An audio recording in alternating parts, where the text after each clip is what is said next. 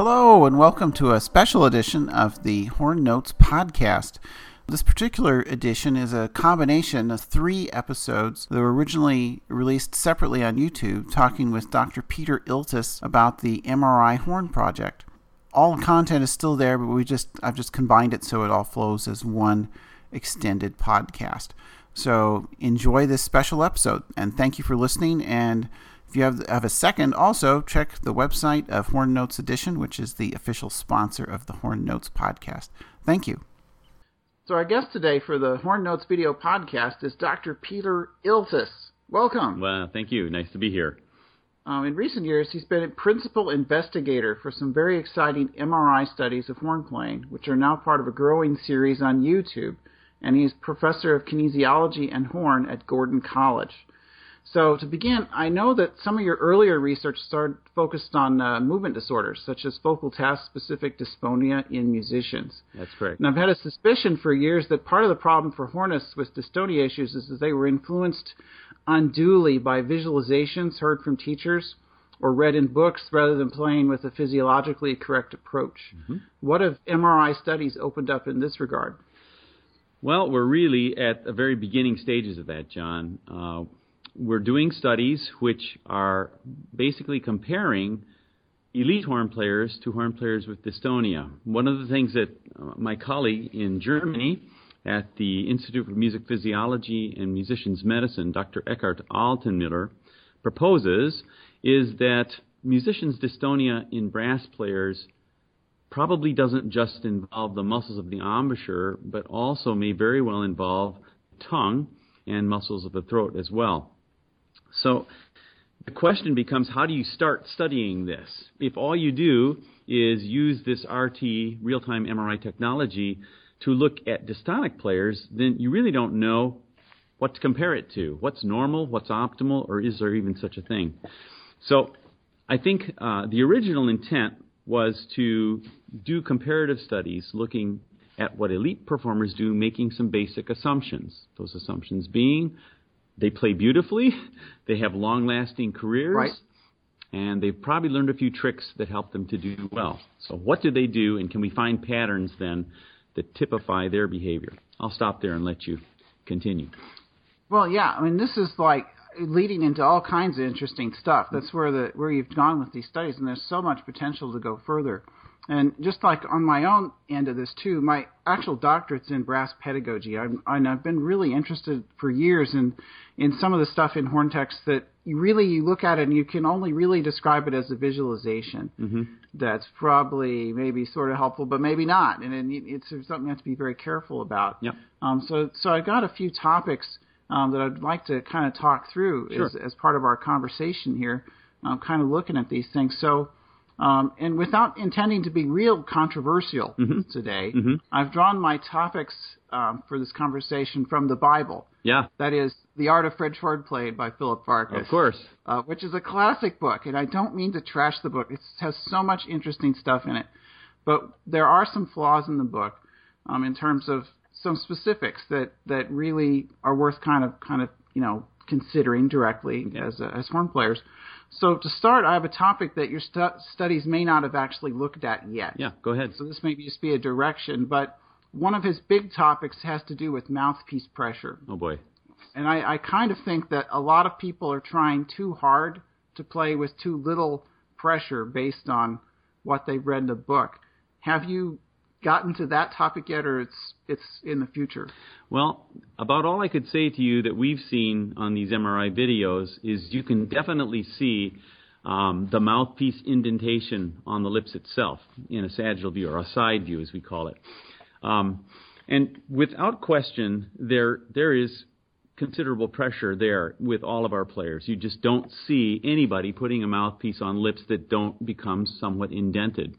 So, I mean, you can see that visually without even using MRI, of course. But in terms of measuring pressure, we have not done anything with that. That would involve another technology that probably wouldn't be compatible with the MRI itself. So, yeah, still there'd be like pressure gauges. But I think it's a good topic. You could explore perhaps more. It has been explored in some studies, I know, with trumpets and things. Yeah. So Well, I've got another big topic right away. Years ago, when I was working on some plane problems, a teacher recommended I look at the section of the Farkas book where he talks about the 4 points of resistance. Oh, this will be good. So, according to Farkas, there are 2 points that are more or less fixed: the horn and the mouthpiece taken together, and the lip aperture, what he calls the lip aperture, and 2 points of resistance that are controllable: the base of the tongue, back where you say K, and the voice box or larynx. So, of course, he did not have benefit of MRI technology. So, how much of this did he get right? Well, the first thing is we got to be careful that it's the larynx. That's what we call this thing. And larynx. Sorry, I'm from Kansas. I pronounce things funny sometimes. I don't like to say French words at all. Yeah.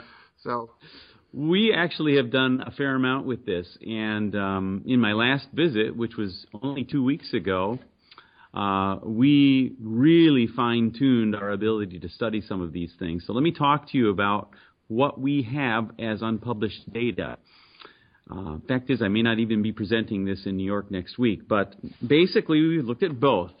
I had a phone call from a student, Sarah Gillespie, who is studying at the University of Wisconsin, and she called along with her horn teacher to ask me some questions about this very idea. How involved might the glottis be in playing? And her approach, as has been the approach in other groups, was to do, a laryngoscopy, stick a tube down a person's nose with a little camera and have them play, quote, normally while you watch the vocal cords. Yeah, with a thing stuck down your nose. Right, and while you're gagging. You could play normally.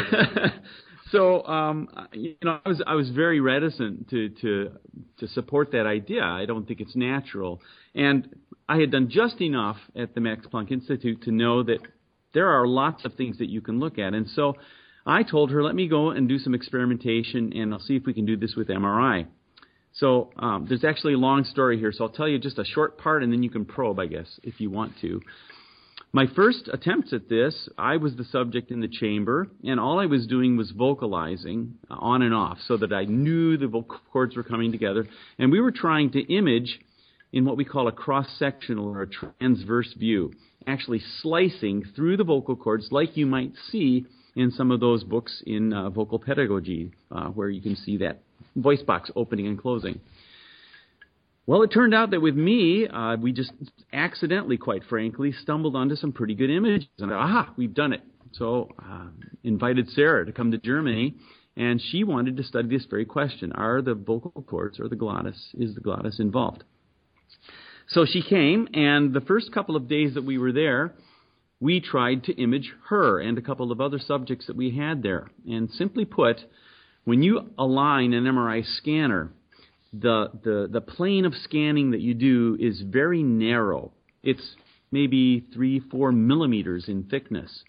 So if there's any upward or downward movement of the larynx, you're going to have the structure moving in and out of focus. And this was absolutely prohibitive. We could not get that to happen because she wanted to study the involvement of the cords on different notes. And the larynx moves up and down, clearly on different notes, despite everything you might have read. So, with that in mind, we had to find another way to do it, and I can tell you more about that. But if you have a question about what I've just said, let me go ahead and give you a chance to ask. Oh, yeah. Well, first off, it's a big topic, and it's the sort of thing to a point. I know just from a teaching angle, some people you do have to talk about this with, but you kind of don't want to because then they start thinking about it too much, and then it's like all this stuff like, wait a minute, I'm trying to, right. But I think the underlying thing is there's like some people will say don't do blah, blah, blah, but actually there's a lot happening that is, you're so, what's the term? There's a term like I tell people to do as an example, to play their horn normally, put their normal hand in the bell. Then switch the horn around the other way and put your wrong hand in the bell. And you can feel the sound waves, you can feel the air on your left hand, but you can't feel it on your right hand, even though it's happening all the time. Because you're so used to it. So I think that's there's what's happening inside these structures. Sure. Where we have no real sensation of it. Yeah. Well, so let me clarify then what we moved ahead with and tell you that actually I think we learned a lot and are still learning a lot. So the problem we had, as I said, was being able to keep these things in the plane of focus of the MRI scan. So I stayed up most of the night one night just looking at anatomical drawings and trying to think about other ways to do it. And very briefly, what we came up with was what is called a coronal section. As an example, if you were to take a big blade and you were to slice down through the top of your head and divide it into front and back halves, and that's kind of a gross image, but peel that away, and you can see structures that you're looking end-on at as opposed to in cross-section. Well, the vocal cords run anatomically anteriorly to posteriorly. They hook up on the back side of the larynx, at the top of the larynx. So we basically found a way to slice down through not so much the vocal cords, but the arytenoid cartilages, which sit at the very back of the vocal mechanism. These are what the cords are attached to. And there are very beautiful muscles that close and open those arytenoid cartilages, moving them in and out. And, of course, that's what moves the vocal cords in and out. We found very, very nice images of these in the coronal plane, and we therefore could then do some measurements with people actually speaking and playing their horns. And I can tell you right now, a lot of people aren't going to be happy because what we found, it quite supports some of Farkas's ideas, which I always, frankly, did believe from my own experience, John, as a player. But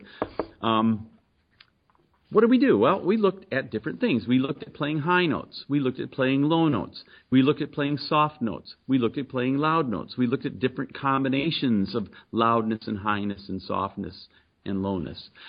We looked at staccato playing. We looked at note changes. And in these films, in our first run with Sarah Gillespie's subjects, we got some pretty conclusive images that are showing that the vocal cords are very much involved in all of these activities, John. I have to tell you that from a quantitative point of view, as I began to analyze these data, it was fine for her dissertation, but in terms of the scientific rigor that we could apply to the numbers and things that we were seeing, there were some technical difficulties. But conclusively, movements are occurring, and we can talk about what those looked like, if you'd like. Oh, yeah. Well, here, let's. This is getting into the topic of tonguing, which I'd like to get into more in part 2 here. Sure. So let's take a little break here. Sure.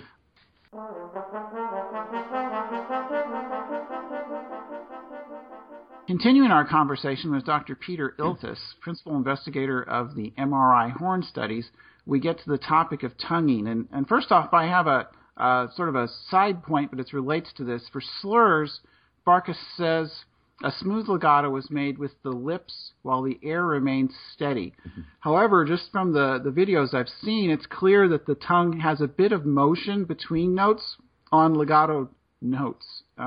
How common is this? And I've been aware of this personally for years, but I've never seen this mentioned in any brass text. Sure. Well, I mean, there's a couple of ways to look at this. One would be to look at slurs between notes and how you move through the harmonic series, say. We've done quite a bit of imaging with that.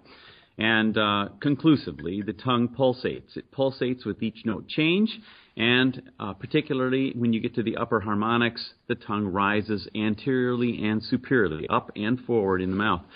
So there's clearly a pulsing that goes on, and I would liken these to little boosts of air column that are helping to make the transition. And if you look at the larynx, you'll find the same thing. There's some movement there. So this notion of a non-dynamic air column is not correct. It's definitely changing with each note change, John. Yeah, no, it's like it'd be impossible actually to not pulsate just slightly. I know you don't want to hear like wah, wah, wah, but you really can't blow straight through and just like push a valve down. It just doesn't sound right. Yeah.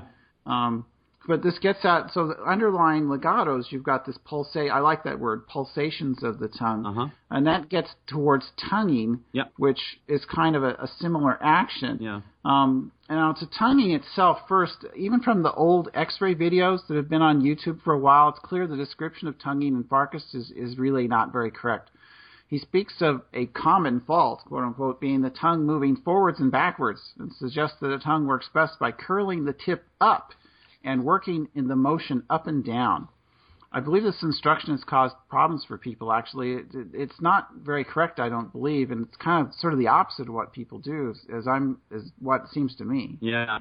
Well, we haven't done any systematic measurements and assessments of tonguing, but I've certainly seen thousands of tongues moving inside people's mouths with these MRI videos. And you know, the motion typically is sort of an oblique motion where the tongue will go forward, and where it contacts the front of the mouth, that might vary a little bit from subject to subject, but I think we're seeing some standard things there.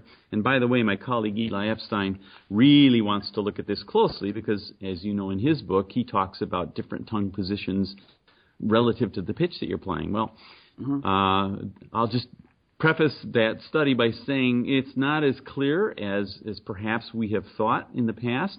But the point is, the tongue moves to make contact, usually right behind where the teeth and the gums connect. People have said that for years to varying degrees. And then when it retracts, when it withdraws, it comes down and back. So it's a movement which is not simply up and down, nor is it simply forward and backward.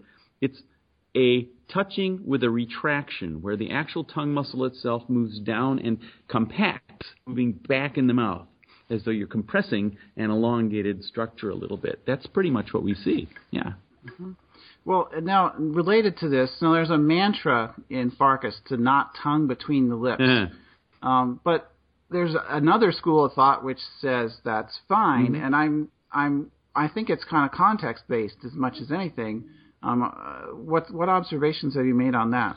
Well, again, with my colleague Eli Epstein, who's very much a proponent of moving the tongue within the mouth to tongue in a very restricted way. I've got to be careful how I say that. I don't want to misrepresent him at all. But it's clear that the tongue will at times, in some people, move slightly lower and be closer to being between the lips. It happens, or between the teeth is almost rather where I'd like to say it is. And the trouble here, John, is that our kinesthetic perception of where our tongue is touching is really, I think, biased by our opinions. If you look, the tip of the tongue is not this discrete little thing that just points and touches at a certain point. It's a mass. The front of your tongue, the entire front of the tongue, in fact, Eli and I have called it the smush of the tongue as it comes forward and contacts either the tongue or the top of the roof of the mouth, wherever it's contacting. It's a fairly large area, and you have to... It seems to me it's kind of a flat area often for people, too. Like the tip is like in a certain place, but there's more contact than just the tip. Definitely. It's like contacting across the back of the teeth. Definitely. And when you think about the neural sensory information that's being processed there, there's a thing called the homunculus, which is a map of the brain showing how much of the brain is dedicated to sensory information from the various parts of our body. The tongue has huge representation. And my comment would be, you're getting a lot of sensory information from many, many receptors on the tongue that you will interpret based upon what you tend to focus on. So you may think that you're tonguing higher up on the roof of the mouth or lower, but that may simply be where your attention is focused relative to this smush, this not flat, but smushed part of the tongue that's touching. There's a lot more to be done with that, John, and we're going to have some interesting papers to come out on that in the future. Yeah, this is a big topic because I think, again, it's like people hear something on paper and it's not physiological reality, right, and they can kind of get themselves in a loop of issues. Yep. Related to that, we have the topic of staccato, right, which we were getting at a little bit in part one. So Farkas states that you should never, ever cut off notes with the tongue, and that's one of those things like, you hear it all the time, but, how, in certain contexts, very fast staccato notes, how else are you going to make it short? I mean, what's your observation? Well, I think the speed of tonguing makes all the difference in the world, and, when you're tonguing extremely fast with single tonguing, absolutely. I always have liked the idea of a flowing stream of water with a knife just kind of cutting across, making those notes stop. I'm sure the tongue is stopping fast staccato notes. I can't imagine any other way to do it. The staccato notes that we complain about, though, that we hear sometimes, are when the tongue stops the note with just short notes. when you're just doing simple staccato notes that aren't fast. There, we have a lot of choices, in my view, as to how to touch. We can use the tongue. You were getting at that last time because the glottis and everything, right? Well, let's just talk about that. Again, with Sarah Gillespie, we did some work there in Göttingen, Germany. And again, we had a problem because we were looking at staccato notes that were changing. And so we were losing some of the real good resolution to be able to say precisely when things happened. But I can now conclusively say, based upon our improved techniques, that at least with the subjects we've looked at so far, the glottis closes and terminates the end of a short staccato note. It is what happens. And the sound begins with the glottis opening. So there is definite glottal closure that makes it short. And Eli and I have talked about this quite a bit. And, if you just simply say, ta, ta, a short puff of air, you don't keep your throat open and just stop the flow of air. The glottis closes. And so I think we've shown this quite clearly, and you'll be getting some reading about that in journals very soon. Yeah, no, this is what has always seemed to me to be what has to be happening. What I felt is you have an ability to shade toward the tongue cutting it off or the glottis cutting it off. Yep. And it's just you're looking for a musical result. You're not really thinking it all out mechanically. Right. But you definitely get... With the glottis stopped, it's softer. Oh, yeah. The end of it because it's further away from your lips. Yeah. And it's just not as... Exactly. And I think, for beginning students who can have a terrible time with getting a good quality staccato, just this notion of informing them and getting to think about, you don't have to close your throat, but if you just go you can tell what's happened and you can feel that. And anyway, it's been interesting. Yeah. Yeah, well, as a final little tonguing point here, just for anybody watching, Farkas does not address multiple tonguing, but obviously your MRI videos do, and I just highly recommend anyone interested check out those videos to see and get some more about that. Got a few more things I'd like to talk about. We'll go to a part 3 for those.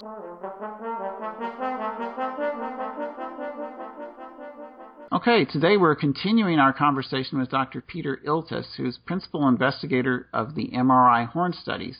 And our topic we get to now in this part 3 is range, which is a huge topic for a lot of players.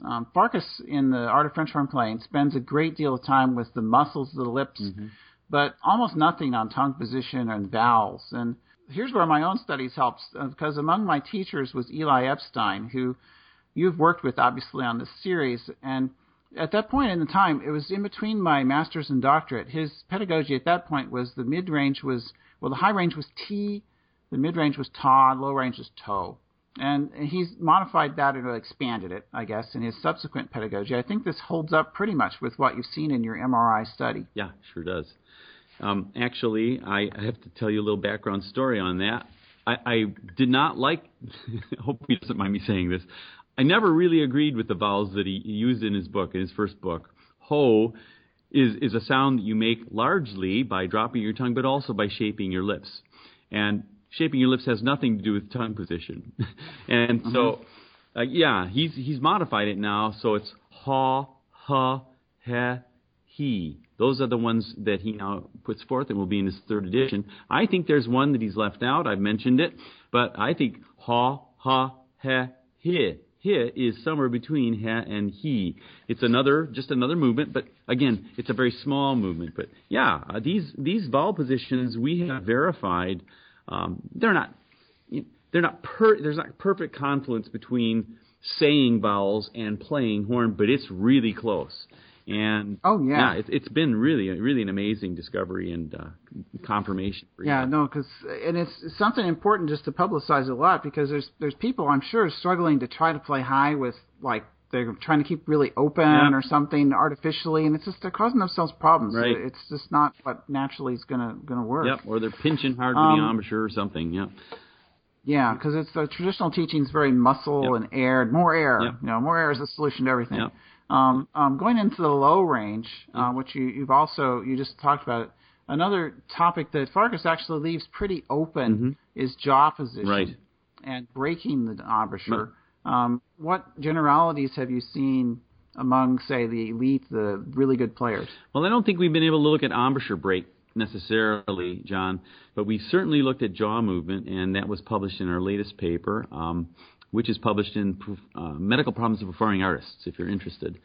But there we're looking at ascending and descending harmonic series, and basically it's this. When you're playing harmonics that are in the upper part of the range, there's very little jaw movement. Most of what happens there is accomplished with tongue movements.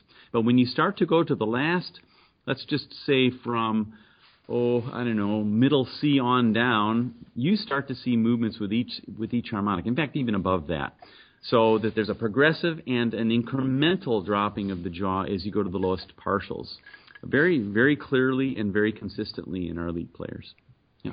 Yeah, so in relation to that, following up, so people, one thing I do often with people is I have them put their thumb on their jaw just to see what they're doing. Because most people are not actually they think they're dropping their jaw. They honestly believe they are, but they're not. Yeah.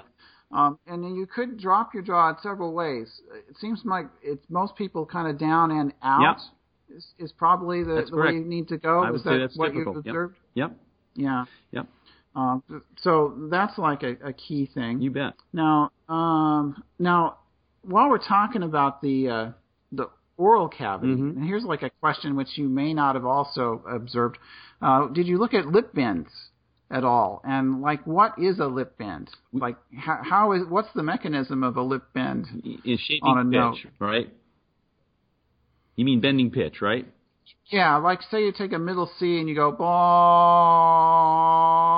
but it's all in the same fingering. Right.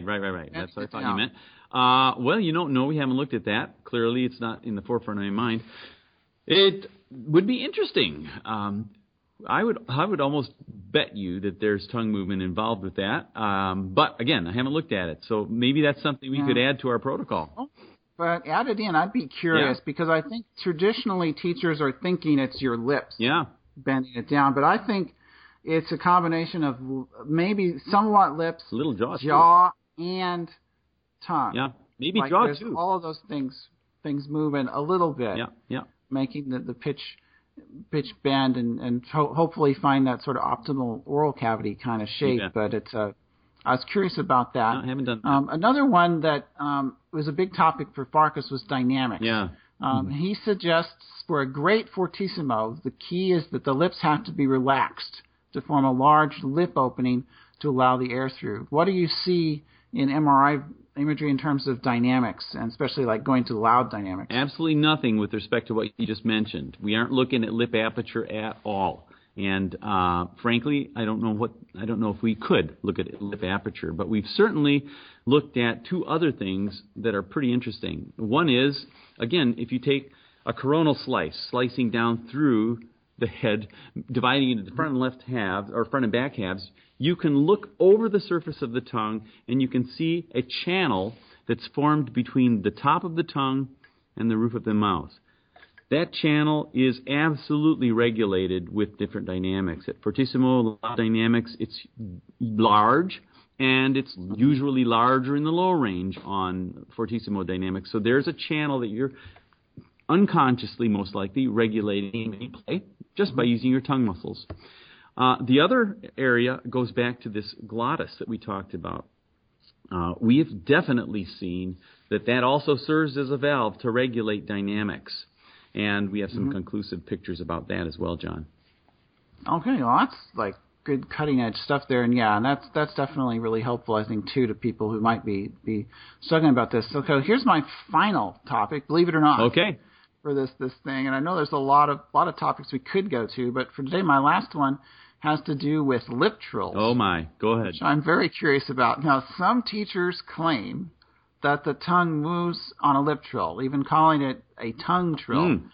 But personally, I'm inclined to say in my own case, I feel pretty secure to say the tongue is absolutely still. Okay. And the motion is from my lips. Have you worked on trills yet, or is that certainly coming? Certainly, we have lip trills collected and looked at, but not officially reported on. So, again, a lot of what we're talking about here, John, is just raw observations.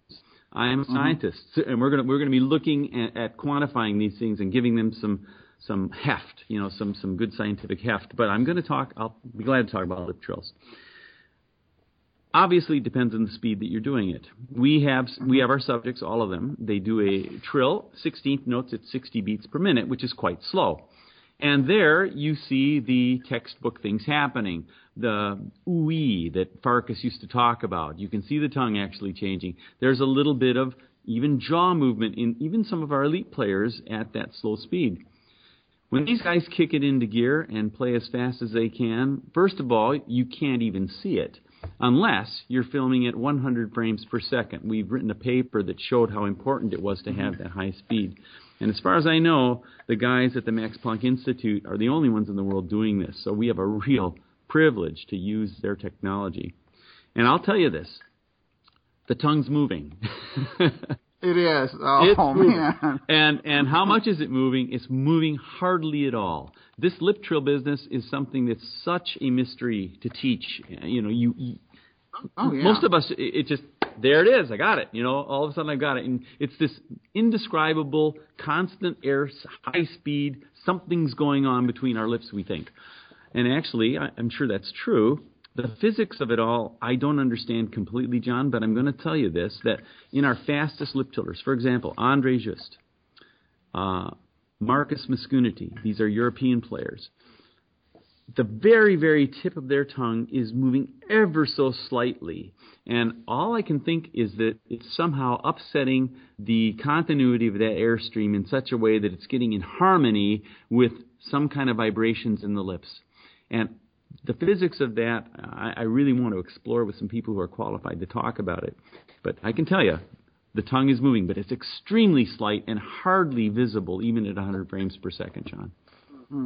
Okay, so it's kind of It's moving, John. Well, it'll be a good area for further study here anyway. Yeah, sure. Great. So this is a lot of great stuff. And again, I should have been plugging on the other episodes. You've got a new YouTube channel up. Right. It'll be linked from the article. Just look for what's the title of the channel? MRI Horn Pedagogy Informed by Science, I think is the name of it. And yes, that's correct. Good. I wrote it, but it's pretty new. The other thing I want to talk about just real quickly, John, this is a bit of a plug, is that I am I'm working on trying to put together what we're calling the International Horn Repository Project. This, we find, here's the problem. You get a few elite players, you collect data on them, and you make some wonderful conclusions, and I'm pretty confident about what we're saying. But I think we need a lot more data, John. And I really think elite players are who we need to study first. And so what I'm proposing is that we have an ongoing, maybe 3 to 4 year study with the Max Planck Institute, whereby we bring elite players from all over the world to Göttingen to be tested on a very carefully thought out protocol that gets at the questions you've raised and more. And this is going to be a very expensive endeavor. So we're looking for grant funding for this. I'm actually working with Annie Bosler a little bit. And also Sarah Gillespie, as a matter of fact, is going to do some administrative stuff for me on this. So I'd like folks to know that that's coming. And quickly, this repository is going to be meant to serve as a place where teachers and students can go to find basically any question they want to know about what goes on inside the mouth and throat about horn playing. How we'll organize that, I'm not totally sure. But it will also serve, John, as a repository for those studying movement disorders like dystonia. A place where doctors and medical people can go to get some good hard data collected very carefully to help inform the work that they do. So I'm really excited about this. I think it's incredibly important. And it'll be probably on that same site where Eli and I are posting these instructional videos as well, just to let you know.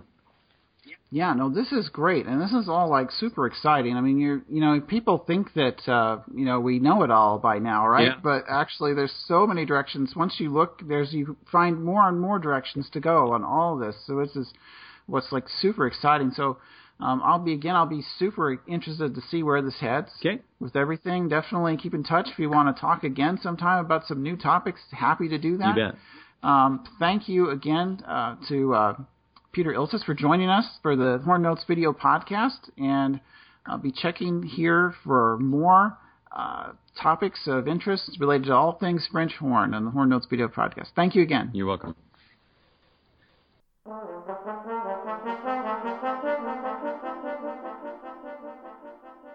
And in my own studies, I'll say just as a digression first, among my teachers was Eli Epstein. And which is it? I'm going to edit that part. I always say it wrong. I call him Epstein.